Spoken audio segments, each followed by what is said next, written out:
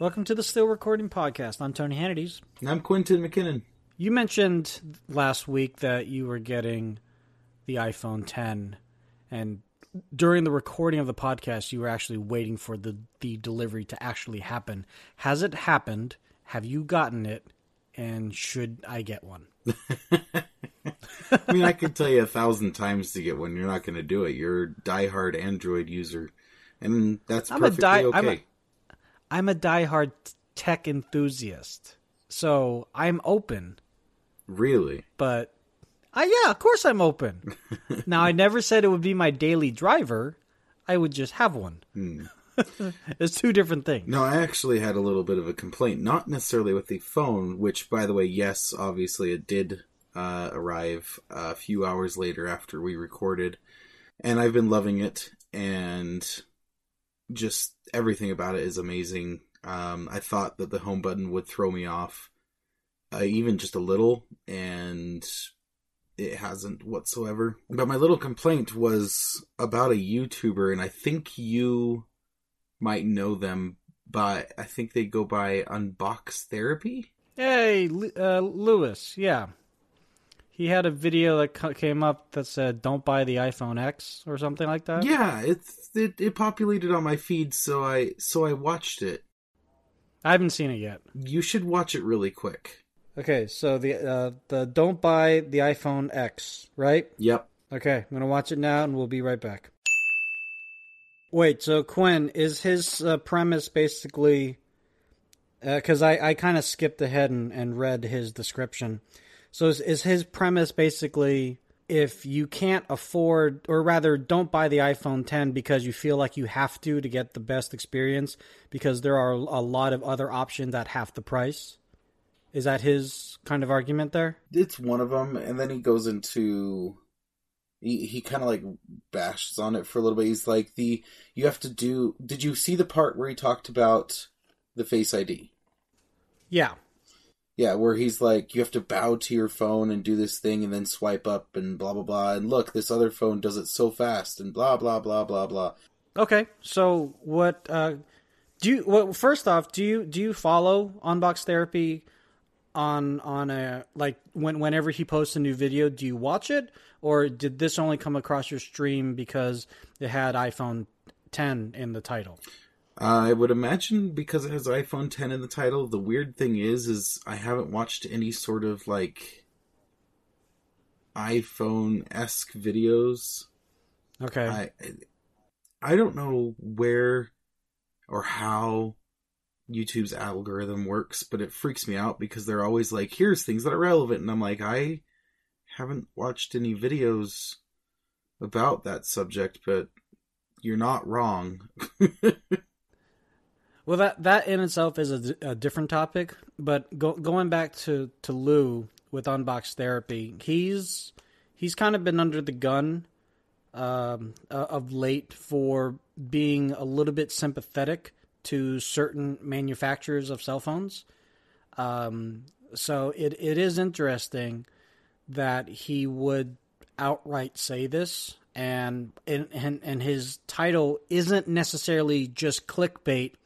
Like, don't buy the iPhone X from this person, buy it from this company. You know what I mean? Like, it's not exactly like clickbait that is hiding hiding his opinion. He's putting his opinion out there, and some might say that opinion is out there also because he wasn't sent a review unit from Apple like a lot of other YouTubers were, and at over, I don't know how many subscribers this guy has. He's got 9 million subscribers, 9.2. One would think that Apple would give him one, but yeah, I don't know if that has any sway, because we're all human. We all like to think that when we do these reviews and we do stuff like that, we like to think that we're nonpartisan, that we're impartial, that we're trying to be objective as possible, but that might have something to do with his opinion. But tell me what your issue was with bowing down to the phone to get it into the right light, and this other phone doesn't have that issue. So my main issue with his review is at one point he talks about the face recognition, the new technology that Apple's put in their phone where it can, you look at your phone and it unlocks the phone. He starts out with the fact, quote unquote, that you have to bow to your phone. You have to contort yourself in a very specific way so the phone will look at you at a very specific angle so it can recognize you. And we're going to start there. No, it doesn't. Like, what? Like, I'm watching the video, literally holding my phone, just baffled. I'm just, what? No, it works from, like, some ridiculously shallow angles. I have never been walking around or talking to someone or showing someone the phone or checking my email or doing anything that it hasn't worked the very first time. The only time that it hasn't worked is if it's sitting flat on my desk and I am sitting at a 90-degree angle to it, far back, and then finally it won't recognize me. But I lean forward even just a tiny, tiny bit, it just instantly picks me up. And he's talking about how you have to contort yourself and look down on it and look this weird way so it'll recognize you each time, and how it won't recognize you when you're laying down. And that, when I first heard him say that, I'm like, did you use the phone more than 5 minutes? Because if you did, you'd know that's not true. Like, I didn't even have to like train it. I didn't even feel like I had to like reset it up over and over again to let it get it used to my face. It was just instant. Then he goes on to say that like it's slow. It's slow to recognize your face, and then you have to swipe up on the screen. So you have two actions. You have to contort yourself to look at the screen, and then swipe up on the screen, and then finally you're in the phone. And then he's showing off all these other phones, where you can like, he's talking about like milliseconds. He's talking about these tiny, tiny time frames and talking about, oh, look at this one. If you touch your finger to it, bam, it's instantly open. It instantly opens everything. Or bam, it can instantly unlock everything because it can recognize your eyeballs. And I looked into that technology. For one, the eye tracking technology on the phone he's talking about doesn't give you full access to the phone. It gives you access to like some basic features, but it doesn't replace the fingerprint scanner. And then when he's talking about how you have to do these two actions, it's one action. You take out your phone and you swipe up to unlock it. By the time you've taken out your phone and you've completed your swipe up action, it's already recognized your face and you're already in. And I know this may sound like a little like me just advocating for Apple, but this is my personal experience. This is my wife's experience. This is my cousin's experience. This is the norm. And so when I'm watching, I'm like, when you do these reviews, does he even take the time to actually like get used to the device and make it his daily driver, at least for a little bit, to actually be able to speak to it? Because so far, I want to say the answer is no. Okay. I can't speak to his work ethic off camera. I can tell you, watching his reviews for the past few years, that he has informed me about a fair number of products that I might have not even considered, or products that I would have considered at first, but then after his review made me guess, or rather second guess about buying it, and thusly it gave me an opportunity to do further research into the actual product and realize that, yeah, he was right about this thing or that and the other. You have to understand also that Lou is, I would say he's primarily an Android guy. So he's kind of like me. He's like me in the sense that he is a tech enthusiast. He's a tech enthusiast. He's a tech lover. Doesn't necessarily care about who's behind the tech. If it's good, he will say if it's good. If it's bad, he will say it's bad. So when you're basing your years of daily experience on maybe one or two actions to unlock your phone, for example, and then this brand new $1,000 phone comes out that shakes the world with its amazing the screen to edge ratio and amazing camera, and this on the topic that we're on, the facial recognition that you still have to swipe up with that extra action. I'll admit, Quentin, that bothered me too, even before seeing this video. Because I was in the Apple store and they said I could, I could map my face just to test it out, and I did. And, granted, yes, I am the guy that only did it for like 5 minutes. And for the 5-7 minutes that I was messing around with the phone, it did kind of annoy me that I didn't have the opportunity to just look at the screen and it just unlocks. Similar to that of Windows Hello. You just look at your screen and it unlocks the computer, whichever kind of computer it would be. So I got used to that kind of action. And I think you and I have touched on this before. It's just something you get used to. You get used to a functionality that an operating system gives you. And when you go to a different operating system that has a lot of great benefits to it, but that one functionality that you're going to be using every other 5 minutes, because we're on our phone every other 5 minutes, to take that one extra action, yes, it's not going to take out too many seconds out of my day. But at least for the first, I would say, week or so, that's going to be something that is on your mind. Could he get used to that, and could that sway his argument later on? Yeah. And that's why when I do phone reviews, and again, I can only speak to how I do reviews, I don't do it a week after using the phone. I usually do my reviews 2-3 weeks after, because the phone has been broken in, right? Mm-hmm. And the memory's been used up by photos and stuff. So I have more than just your average wear and tear, ripping it out of the box. I can't really say. I think he mentioned that he had it for a week, and during that week, the facial recognition thing, it bothered him. I don't know why he would have to contort himself in a certain way, but I mean, after talking to you about this, and I don't mean to put the spotlight back on you, but I've never really known you to get fired up about a YouTube video.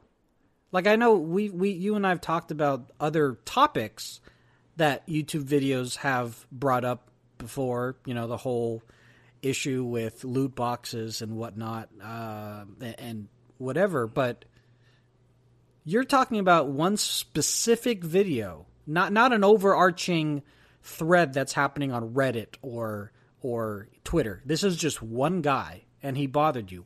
And I don't want to get too personal, but do you know why? I think it's just because I'm maybe I'm getting sick of all the haterade that people have, the biases that you can start seeing when like maybe a product or know a company or know someone, you start seeing these biases.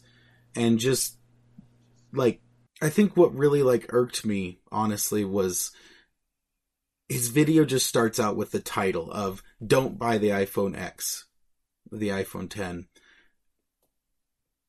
And I think that's what irked me, is I hate seeing those kind of videos. Don't buy the Xbox One. Don't buy the PS4. Don't buy the iPhone. Okay, well, we're already starting out with a huge bias, in my opinion. I don't care how good or bad the product is. You should tell me about it, and then in the synopsis tell me, and this is why we recommend you should or should not. That starts breeding that attitude where I start hearing people, "Oh, I heard I shouldn't pick up this product." Well, where did you hear it? Well, I saw somebody say it. Is that it? Yeah. Did you watch the video? No, I just saw the title. Okay, to to that point, it is complete clickbait.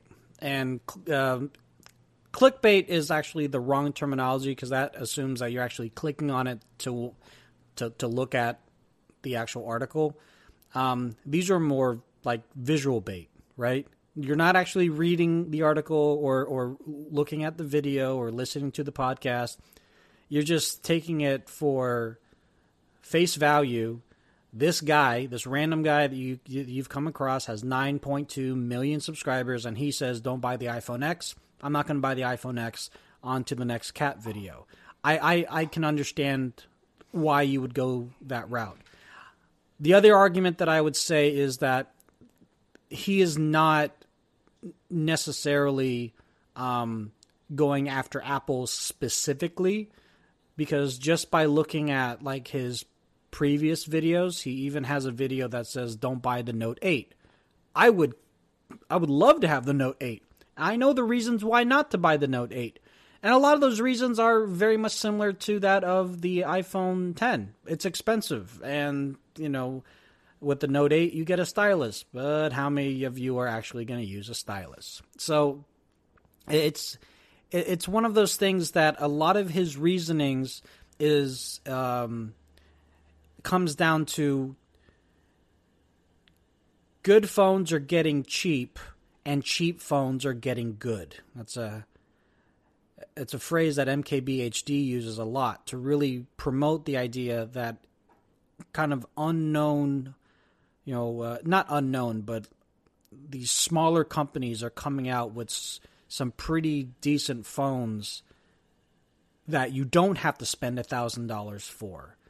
And while I agree with you that some of his arguments against getting the iPhone 10 might be more of a personal issue and might be more of a subjective matter versus an objective matter, this is his platform, right? So I was looking through the comments of that particular video that you had an issue with, and it is filled with just Android sheep. Just everyone saying, yeah, you're right, of course, why would you? I got this phone, Android phone, for half the price, and it's so good, this, that, the other thing.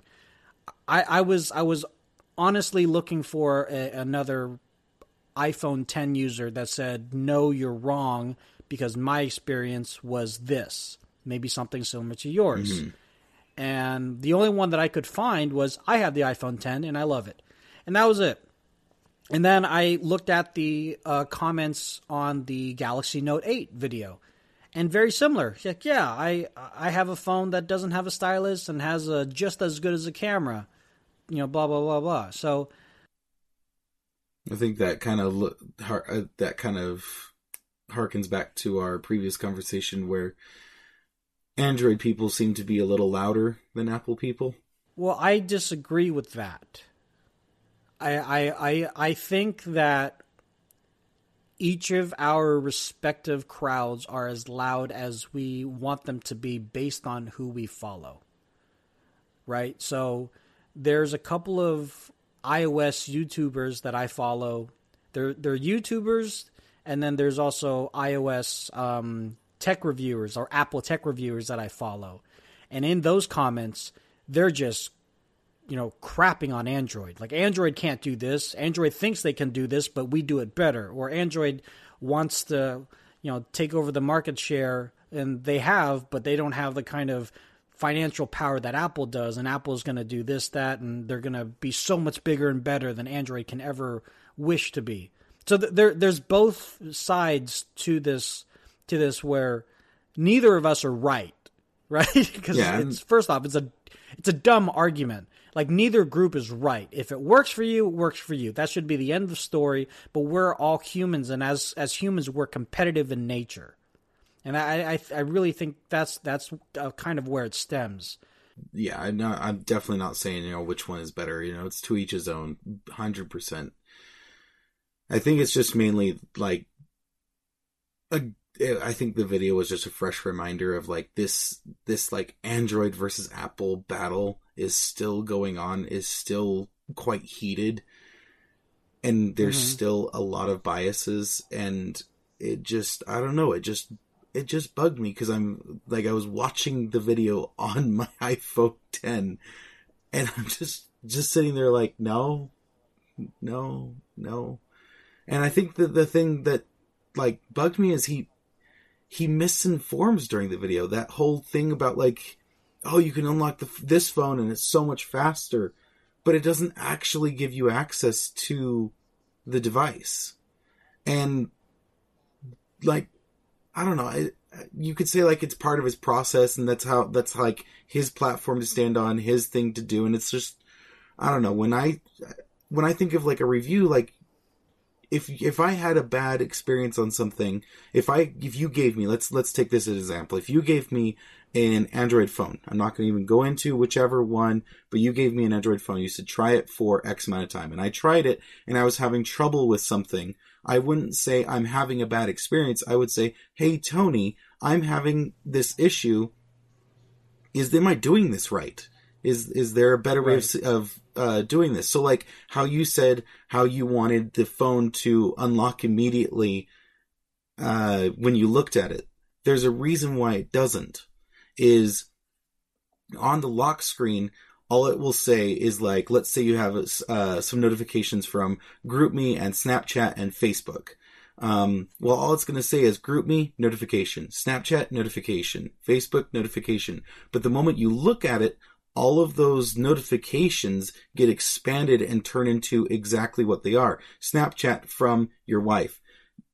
Facebook from a comment, on and on and on. It'll actually give you detailed information about those notifications without actually unlocking and going to the home screen, which is super beneficial when you know how to use it, because now you can glance at your phone, see all your notifications, see what's going on, see if your wife's texted you, what she said, everything all in one place without unlocking your phone, going to the home screen and going into each one of those individually, or going to the home screen and then having to swipe and pull up the notification center.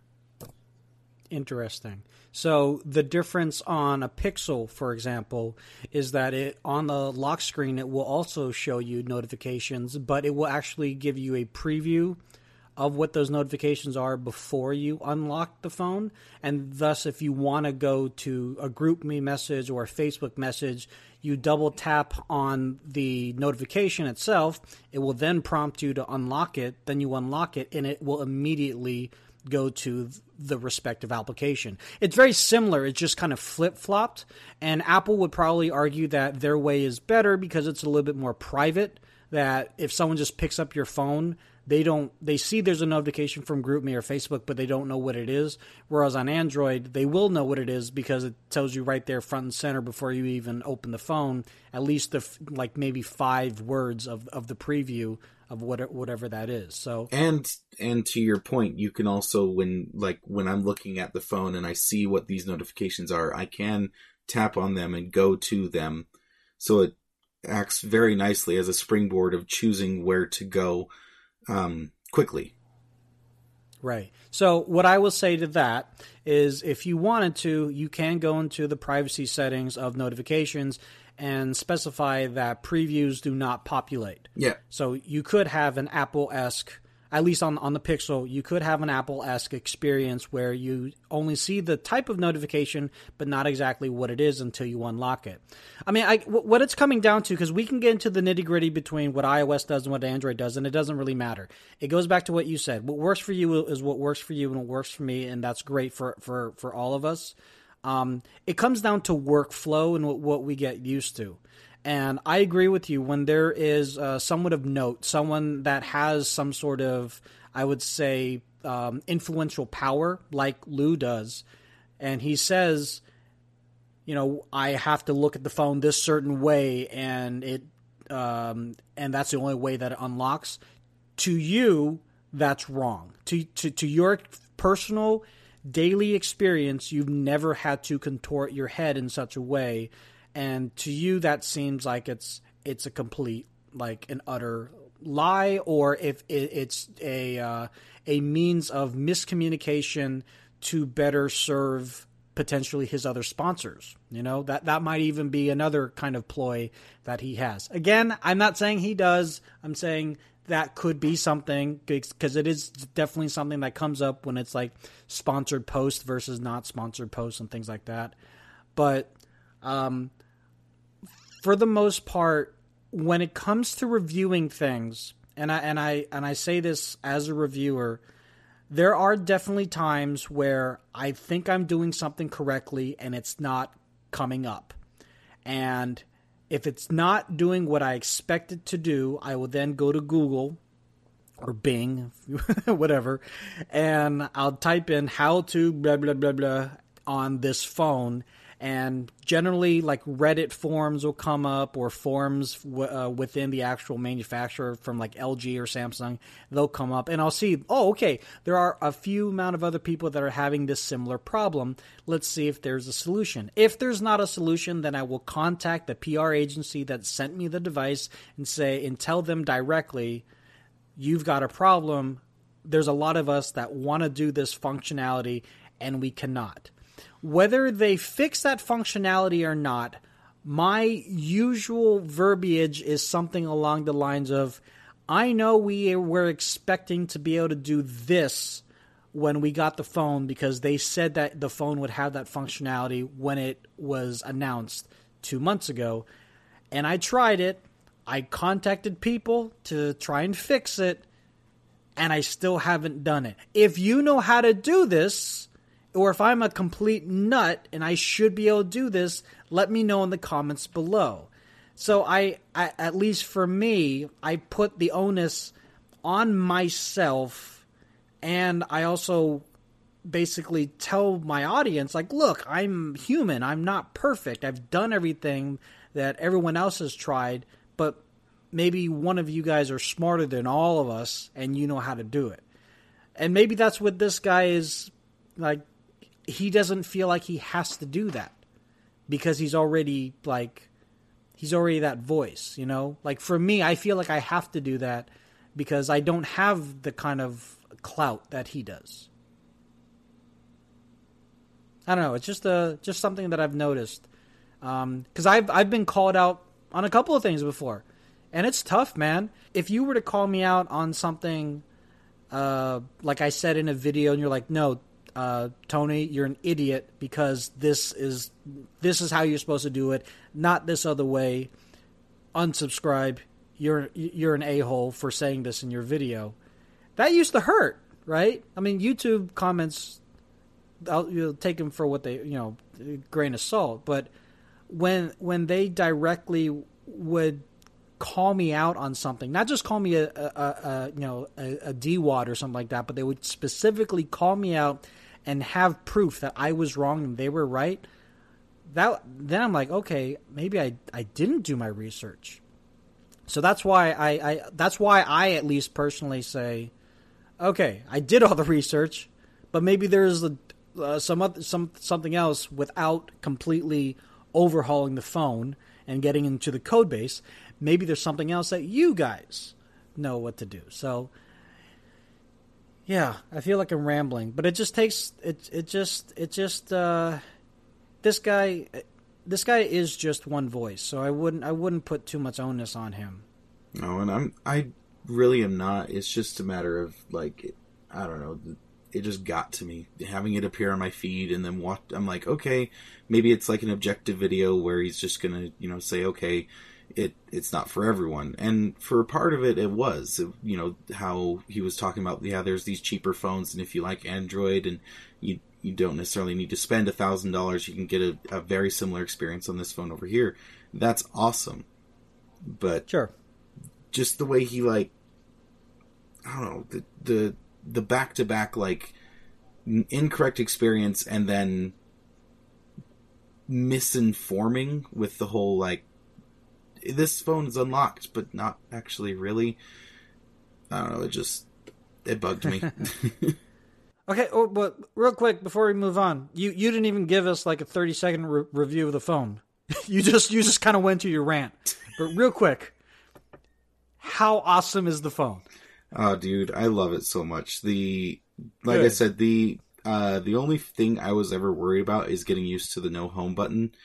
Honestly, it's super fluid. You get used to it extremely fast. It like pulling up the app switcher, pulling up everything is very intuitive. I was actually very surprised. I thought I would have some problems with like, a lot of people, especially in like review videos that I've seen, a lot of people do this thing where they like swipe up on the little home bar thing and like just hold it there for a minute and then wait for the app switcher to come up. But I've figured out that if you make an L shape with your, like an upside down L with your finger and just go up and then to the right really fast, it'll instantly pull up the app switcher and you can swap just that much faster. Oh, so there you go. Yeah, I've thoroughly enjoyed it. I'm still waiting to see what happens with the battery life. At first, I was worried about the battery life, but then I realized that apparently YouTube was having a huge issue with draining on the iPhone battery lives. Oh, the app? Yeah, the app apparently was doing this. It was like glitched out and draining your battery. Even if the app was just in the background, it was just putting this massive drain on the battery. So this is like day 2 of the app being updated and not having that issue. And so far, the battery's been awesome. Yesterday I got down to 9%. That was probably after about, I'd say 12 plus hours use. Oh, wow. Yeah. Do you not charge your phone in the car when you're going between your store locations?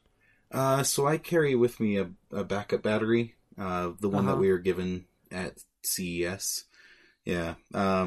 So I plug it in as needed, but I don't necessarily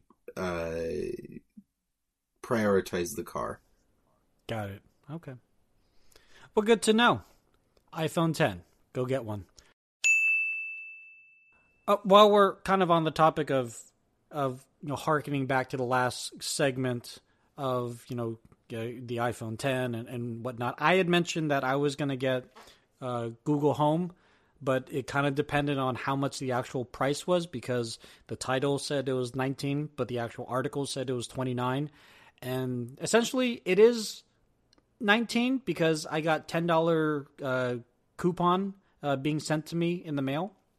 But yeah, so it was $29 in the store, but then I get a Verizon Wireless gift card because I got it at Verizon.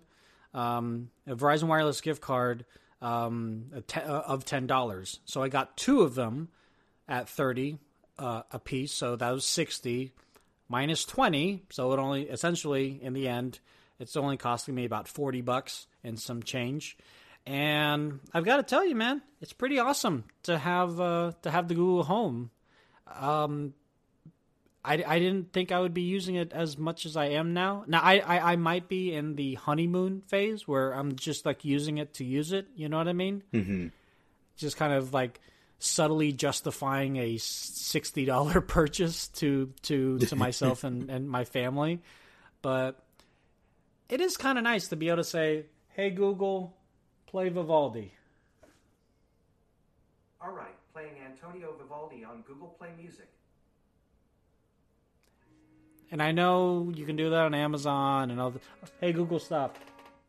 I know you can do that on Amazon and all that other stuff. I get it. But the biggest thing that was beneficial to me was the concept of having an intercom in the house. Remember this? Right. This was awesome last night. So my daughter had finished her homework. I let her watch her phone, but she had to charge her phone, which meant she had to go upstairs to charge her phone by my bed. In our bedroom is the other Google Home. So I was making her dinner while she was upstairs watching her show. I told the Google Home to broadcast, "Hey, Estrella, come downstairs to eat."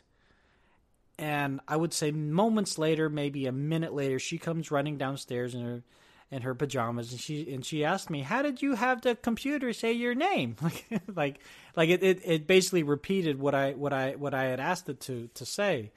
And very rudimentarily, I explained to her it just recorded my voice. But having that kind of one-way intercom actually has been really nice because I'm not yelling upstairs or downstairs like I would normally have to.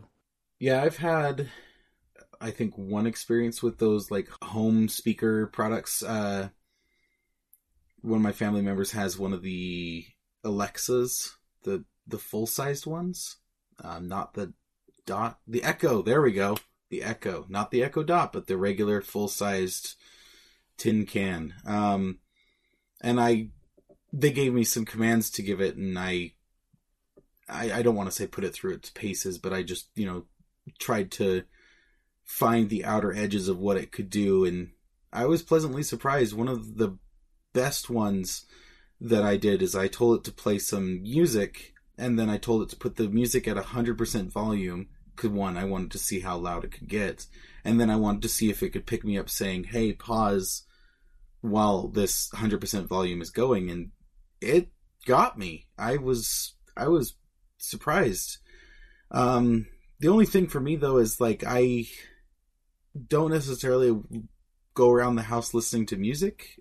We have a older Surface device in the kitchen that plays Netflix, and that's about it. So, I don't know if the device is necessarily for me. The only other thing that I could really use it for is I have hue lights in my house, and so I can change all the colors of my house via my phone. But I already have my phone, so I can just say, hey Siri, change the lights to this, and it'll do it instantly. Right. And I've seen you on video do that, and it's pretty quick acting, which is really nice. And yes, Google Home as well as the Echo can do all those sorts of things.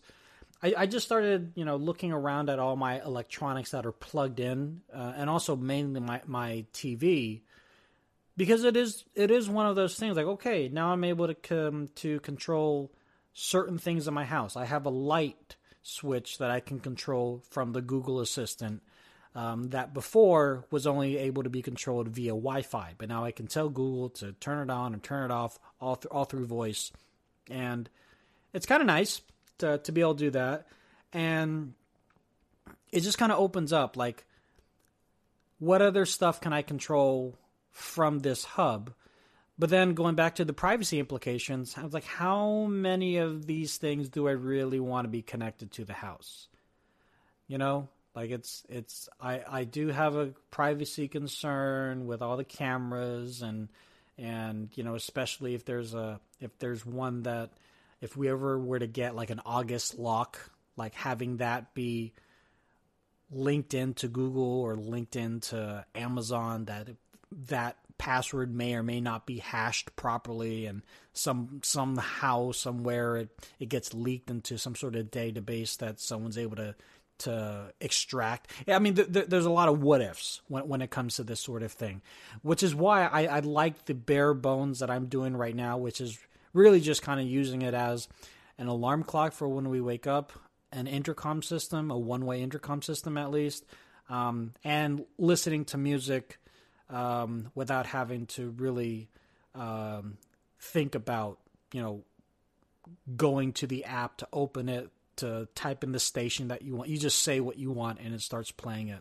But yeah, that was that, with a few other things for the Xbox, and getting my dad his own Xbox. Those were the only Black Friday hauls that I took advantage of. And I know you said that you weren't really keen on anything right now because you had pretty much purchased all your gear throughout the year.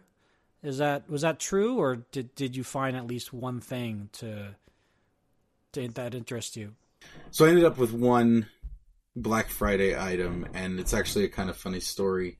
My computer mouse has been on the fritz for the last couple months, where when you go to click, it'll maybe double click for you or triple click or not click at all. You never know what you might get. Ooh, yeah. It's like a lottery ticket. It's a terrible lottery ticket, especially when you're playing games. It's like occasionally you might fire a couple bullets, occasionally you might fire none. Oh, how wonderful! Yeah, it's been awful. So like my gun's jammed. Like, that's not really, it's my mouse. Yeah. But it's like my gun's jammed. Pretty much. So the night before Black Friday, my wife had to get on the computer to do some budgeting for the holidays. And when she gets on, she starts using the mouse, and she looks to me and says, I can see why you're kind of bugged by this mouse. I'm seeing it now. You're definitely you should be looking forward to this for Christmas. And I'm like, okay, cool. And then about 5 minutes pass, and she's like, man, this is super annoying. You might be getting this as an early Christmas present. And then about 10 minutes later, she goes, oh my gosh, I'm going to put this mouse through the wall. Quentin, order the new mouse now. This is awful. And I'm like, okay, bestbuy.com. You said so. Pick up in store. Yes, please. All right. It's done. I'll have it tomorrow. And she's like, thank you. This mouse is going in the garbage. We're not going to try to rescue this at all. We're going to put it in the garbage, maybe melt it to make sure no one else has to suffer through this. This is the worst. So now I have a new mouse. So net neutrality is under fire again. And I know you and I have been huge proponents in favor of net neutrality, but the leaders in the ivory tower feel like that's no longer a necessity, that competition can still thrive without having quote-unquote net neutrality. And I feel like you and I also kind of should throw our hats into the ring a little bit, because we do have a few fair amount of listeners, which we do, first off, truly appreciate. Thank you for listening. But also, you may or may not be aware of what it is and why it's so important to, at least here in the United States, our everyday lives for people that have access to the internet. So, Quentin, do you want to take the 30-second elevator pitch as to what net neutrality does and why it's important? So the semi-short version that I explain to people nowadays is from a comment that was on Reddit's Best Of, and it's an analogy of net neutrality using libraries as an example, because a lot of people, especially the older generation, they don't know a whole lot about net neutrality, and it's sometimes a little hard to explain. But I know for a fact that I'd say a good 99% of them have been to a library at least once in their life. So the comment goes, so remember that time that you were like, yeah, I'm going to the library, and we all got in the car and we got there. The librarian was super helpful in helping you navigate the Dewey Decimal System, but when you went to check out some books, she started charging you more for certain books, like for no reason other than because she wanted to. And you were like, whoa, dude, this is a library. These books shouldn't be priced differently based on their content. To which she said, tough, nothing's stopping me. You can read these books You can read these books that align with my ideological and political leanings for $5, or you can read these books that I authored for free. But these books that I don't want you reading, $20. Sadly, your broke butt didn't have $20, so you didn't get the books you wanted, and you took the books that were offered for free. The entire drive home, you were mad that you had to pay more for access to something that you didn't have to before. You then said, why don't we just go to that other library across town? To which I had to remind you, dude, we only have one library that services our area. There is another library, sure, and that library may even have a better selection, but the problem is that you don't live in the right area, so that librarian won't even let you check out books. And even then, there is no guarantee she won't charge you whatever she wants as well. Then you pouted for a bit. Yeah, that sounds about right. So having the availability of net neutrality gives pretty much everybody of your race, creed, color, financial, social group the same opportunity and same ability to get whatever kind of content you want pretty much absolutely for free. Like there's no additional paywall. Like there might be a paywall to like certain websites, but the only thing that you would really have to pay for is just your membership to your ISP, your internet service provider. But without net neutrality, essentially what is potentially going to happen is that, using your analogy, libraries or ISPs will have the freedom to say, hey, we realize you want to use video streaming services, and yes, you can use Netflix or Hulu or Amazon Prime, and you can pay those guys whatever it costs. But since you're not using ours, like Verizon's Go90 or Comcast's Xfinity, because you're not using ours, and by the way, ours is free, but it's only our content, we're going to ask you to either pay more, or you're going to get a threshold, or we're just going to throttle your speed. What do you want as the customer? Here are your options. And that is not a good option. No. Those are terrible options. And, a lot of people are looking at this and saying, well, this could never happen. Well, the fact is it's actually already happening. In Portugal, for example, ISPs who have no net neutrality whatsoever, they're actually already starting to split packages. So if you want to do any kind of messaging on your device of choice and you use this ISP, it's going to cost you an additional monthly cost of €4. Now, this is to use free messaging services like WhatsApp or Skype or Line or Google Hangouts. So to use free services, because you're using this ISP, you have to pay them. Same thing goes with social. It's another €5. To use video like YouTube or Netflix or Vimeo, it's another €5. So this isn't something that is new to the world, but this is definitely something that people are having to deal with. And one might say, well, this is actually good because it's kind of like cable. With cable, I was able to basically pay. With cable, I got everything I under the sun, but I didn't want all of those things. I only watched HBO or CNN and like CBS or something like that, but I'm still paying for all these other channels that I never needed. Now, if they're going to have me pay for the exact kind of websites that I want to use, the exact kind of services that I want to use, then I'm literally only paying for what I want to use. Why is that wrong? And the problem is that doesn't instill competition. That doesn't instill the ability for consumers to really not only get what they want out of content. New companies can't really come up and be a part of the content because they can't pay their way to get into the front row where all these other ISPs are basically giving them the spotlight access.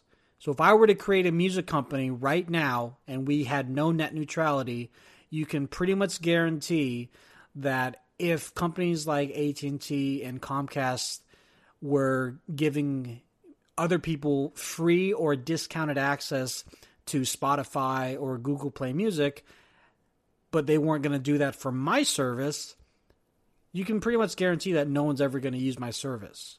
Right. So that's kind of where we're at right now, and it seems like they'll figure it out. And arguably, we've been in a time without net neutrality. We were, but during that time frame was a very different America. During that time frame, Uber wasn't really a thing. Etsy wasn't really a thing. Neither was Pinterest. Neither were all these little social networks that are, starting to kick up some dust and starting to get some movement. Now we're in a time frame where disruption is happening left and right because of the competition, because it's pretty much even keeled. You as the company have to pay for the upkeep of your service, but you don't have to pay AT&T a cost, or pay Comcast a cost, or pay Verizon something just to make sure people can even go to your website. And we're very closely going to be potentially in that world. And, you know, Democrats or Republicans, and I hate to make this a political thing, but it really kind of is, where Democrats are outvoted by Republicans, the 3-2. So, yeah, man. Have you? I guess the reason why I want to bring this up was first educating our listeners, but also I know that you posted something about, hey, if you aren't worried about net neutrality, you should be. Has any of your friends or family said, you know, asked you exactly what it is and why it's such a big deal? Yeah, I've had a couple. I had my wife's sisters kind of ask and inquire about it. I was happy to find out that my wife's parents are on board with net neutrality. I had this underlying kind of fear that they weren't when Comcast first announced their 1 terabyte data caps, which that's a whole nother conversation for another day. And they were like, it's not going to affect me. Why would I care? It's not going to hurt me at all. And I'm like, couple things. One, yes, it will. You have quite a few people in this household. And then 2, that's not the right attitude. It doesn't affect me, why should I care attitude is a very, very, very, very bad attitude to have. I can understand why someone might think that it doesn't affect them at a surface level, but the overarching issue is that in the long term, net neutrality can do things like protecting us from online censorship. So, for example, you had mentioned if you go to the library and you check out a book that isn't to the librarian's political agendas or something like that, they can charge you more or not let you check the book out at all. We could be under that as well, too. Actually, AT&T did that way back in 2014 when they tried to block access to Skype. Did you know about that? No, I didn't hear about that. Yeah, so a number of years back, because they wanted basically for their customers to use their own, because, you know, Skype is essentially a VoIP service, and AT&T is a company that does what? They sell telecommunication services. So they didn't want to promote or not just promote, but they didn't want to allow a third-party competitor just to work freely through their lines. So they tried to block it.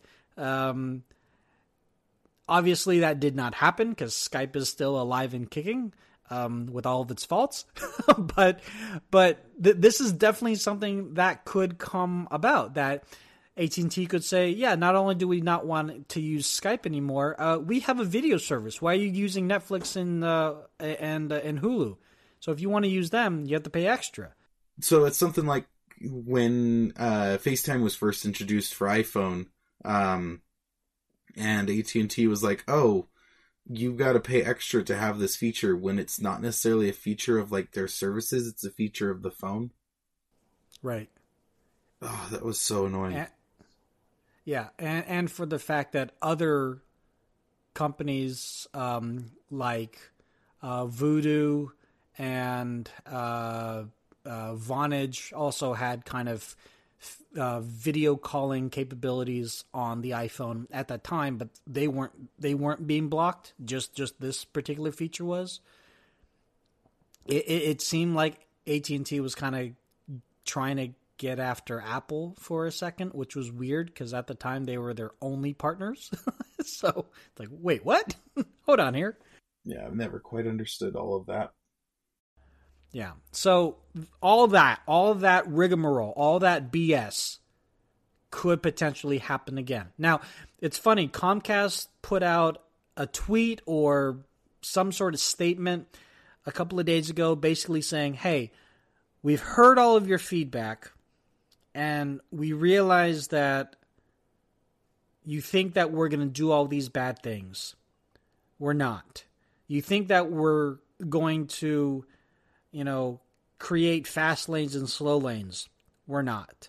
They're basically trying to address all of the things that we are worried about, and being one of the biggest ISPs in the United States, they're trying to call that by addressing them directly and saying, we're not going to do that. The problem I have with that is I can finish that sentence with, we're not going to do that right now.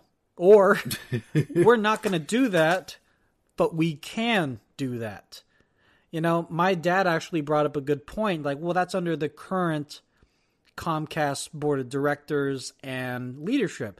Maybe 2 years from now, they change leaderships and the new CEO has a completely different idea as to what they should do with having fast lanes and slow lanes and throttling and data caps and things like that, and put them all on for one reason or another. They could totally do that. Yeah, and the sad thing is due to the fact of like some people only have Comcast as an option, or it doesn't have to be just Comcast, but like they only have one ISP as an option for their area. This can't be a thing because there isn't any competition when there's only one option. Yeah, we have, arguably we have 3 options, and the other 2 options are complete crap. So I have to use Comcast, and arguably Comcast is, in terms of speeds and everything, it is definitely one of the best ISPs out here. They're just a bunch of, one of the I hate worst to make companies. it sound personal. Yeah, I hate to make it sound personal, but they're just a bunch of crooks because, they know they got you kind of tied down. They know you can't go anywhere else. I cannot call them and say, hey, I'm switching to AT&T because this, that, and the other reason. They're going to come right back and say, are you serious? You're going back to AT&T for DSL speeds? I mean, we can look at the AT&T offerings in your area. We're not stupid. We know what you're trying to do. So I'm stuck between a rock and a hard place. The only other thing I could do potentially is move, but that just logistically speaking is not a possibility at this moment. Right, and an expensive option. Yeah, just for cheaper or better competition of internet service providers, that's insane. But I guess the whole point of us bringing all this kind of stuff up is be aware and be scared, because this is something that's going to be voted on December 14th, and it is coming up very, very soon. Yeah, it's just one of those things that I think everyone that's listening and everyone that has access to the internet here in the United States, if you love the freedom of the internet, the ability to click on that incognito button and look at those websites you're not supposed to be looking at, that might go away. Okay? Just saying it. I'm not saying that you guys do this, but you know someone who does. And that ability might cost you. No. Yeah, I know, right? So I think that's pretty much it for right now, guys. We went on a little bit long, but I think both Quentin and I felt like this was a topic that needed to be touched on. Definitely. Yeah. If you guys have anything else that you want us to discuss, or if you want to send us any kind of comments, please hit us up on the following socials. Quentin, where can people stalk you? Probably on Xbox with my gamertag Firewall. Ooh, and a really cool way to spell that will be found in the description below. As for me, you can find me on Xbox Live Hanities or on Twitter, Lazy Tech Tony. If you want to check out on how I do reviews, because I mentioned I do reviews, so you can compare it to that of Lou at Unbox Therapy, where I put myself under the microscope even when I screw things up. Lazy Tech TV on YouTube. Let me know how I do. That's going to be it, guys. Thanks a lot for watching. Have a good night. Bye, guys.